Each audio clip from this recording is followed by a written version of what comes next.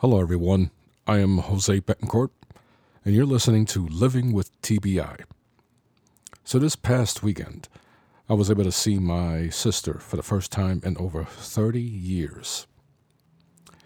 She came down from Puerto Rico with her family, my nephews, my niece, and it felt really good to see her. Now, to the fault of my own, I haven't taken the time to fly to Puerto Rico to see them, and that's mostly my fault. If everything goes well, I can change that. But going to see her the first night she was here, it was pretty tough because it was at night, and I had to have my son accompany me to pick up my brother in Brooklyn, and then we had to come back to Queens. And at night, it's tough for me to drive because of the photophobia. So when you have all these brand new cars with high intensity lights, headlights, so those are really tough when they're coming at you. It is really challenging when driving. So I needed my son to keep me company. Thankfully, the rain stopped because that tends to amplify the blur. It stopped raining. We made our way to Queens. Again, I live in Queens, so I had to go to Brooklyn, then drive back to Queens. Now, she doesn't speak English, and I can speak Spanish. Not very well, not very fluent, but I can speak it. I understand it perfectly. I had a really tough time speaking with her. Thankfully, my brother was doing a lot of the talking, and her boyfriend, he speaks English. So I was able to communicate with him, and then he would translate.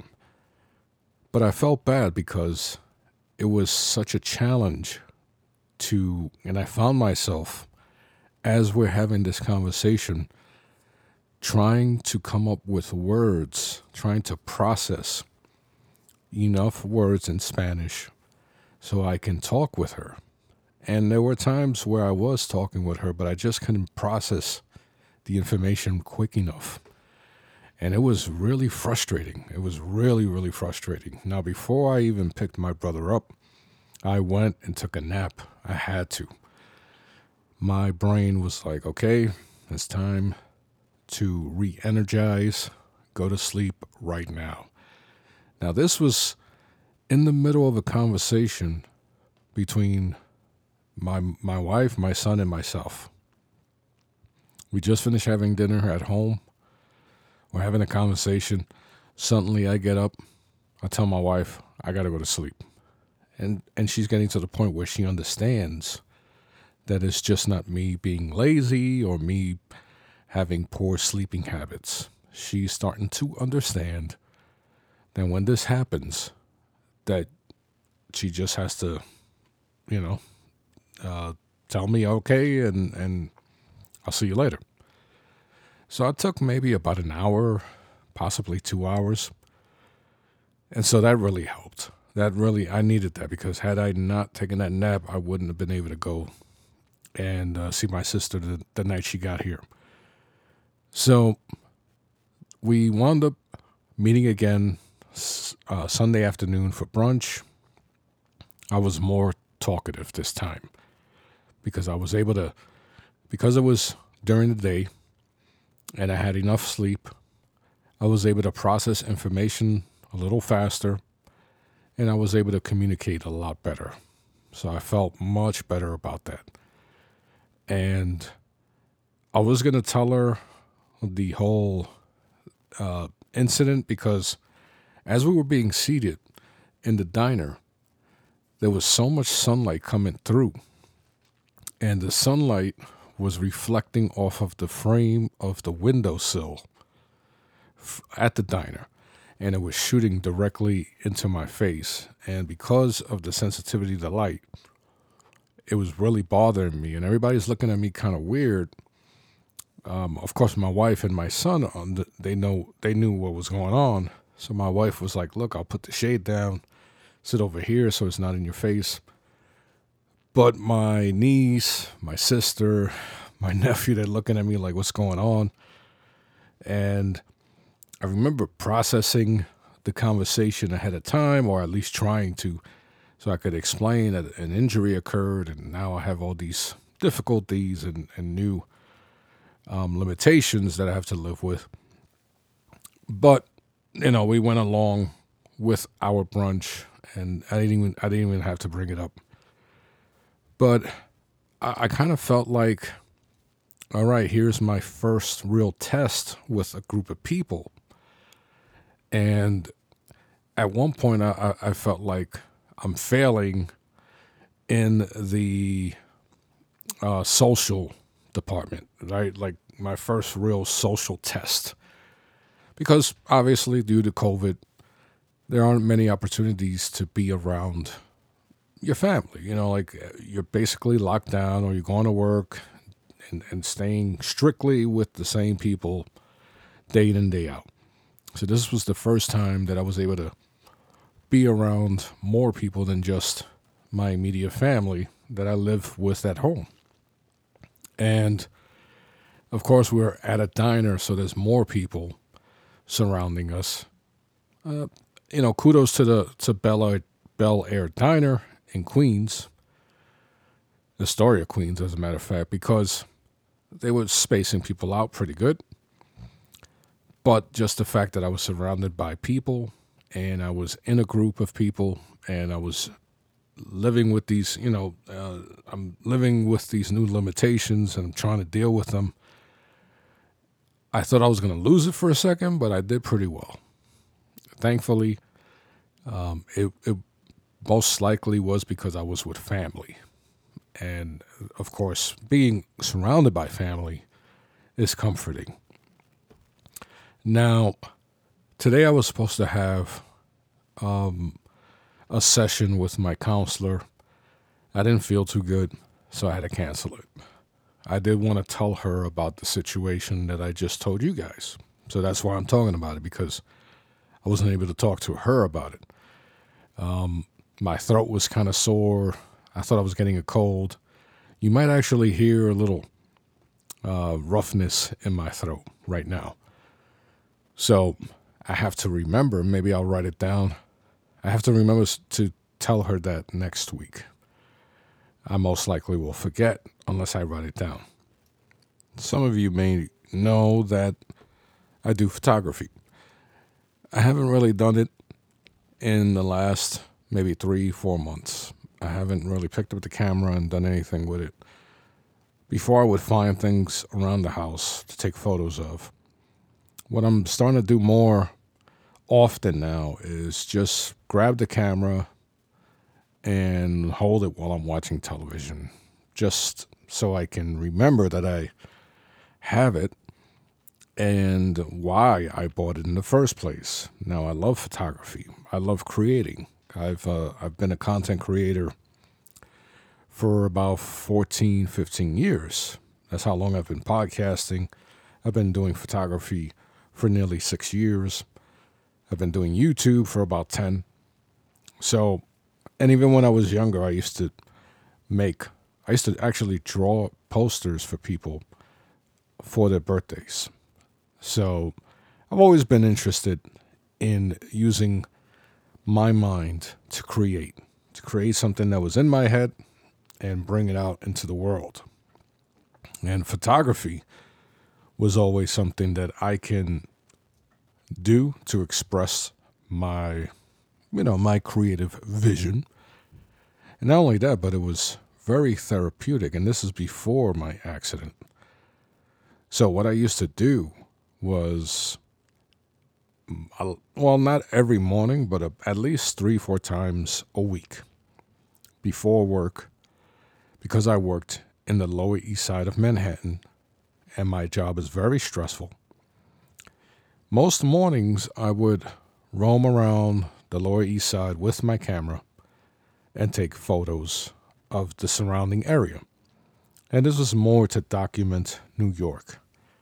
document it when it was empty or when people were going to work, and just give those who are looking at the photo a taste of the real New York City.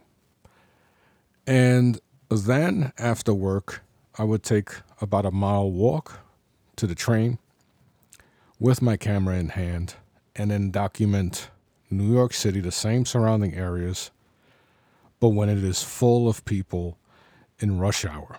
People going home, people rushing to go home from school or work, the chaos. So I would get two sides of the story, usually in the same locations on the same day. And I did this for years. I started off with my cell phone, then I eventually bought myself a DSLR camera, and now I own a medium format camera, which cost thousands of dollars. And I'm not using it right now. Now, of course, with the lockdown, the opportunities aren't there as often. And now I could still go out and document New York City. But the motivation factor is so challenging for me. I've gotten to the point I don't even take my walks like I used to. I used to try to take a 30-minute walk in the morning and sometimes in the evening. I don't do them as often as I should. I don't want to leave the house at all. And then I look at the microphone. I've told you guys this several times. I look at the microphone and I want to record, and I just stare at it and then go do something else. Most of the time is watching something on TV, wasting time, wasting valuable time that I can actually use to create something. And I've always been like that. I've always felt that if I'm in a moment that I need to optimize that time. I've even made episodes on my other podcast talking about using the valuable time that you have available to you in the most optimal fashion. I've always talked about that. And unfortunately, I've learned that in my 30s, late 30s, as a matter of fact. And as a content creator, I feel like I have a duty to help the listener learn something or to help motivate the listener into doing something. And if not motivating and if not teaching, at least provide something that maybe helps them to think a little bit. So that's my responsibility as a content creator, and I take that seriously. So I always get really frustrated when I look at the microphone. I have my camera in hand, and I'm trying to talk myself into doing something, to taking photos of anything. Sometimes I take a photo of like the wall or an action figure just so I can see if, no pun intended, something clicks. So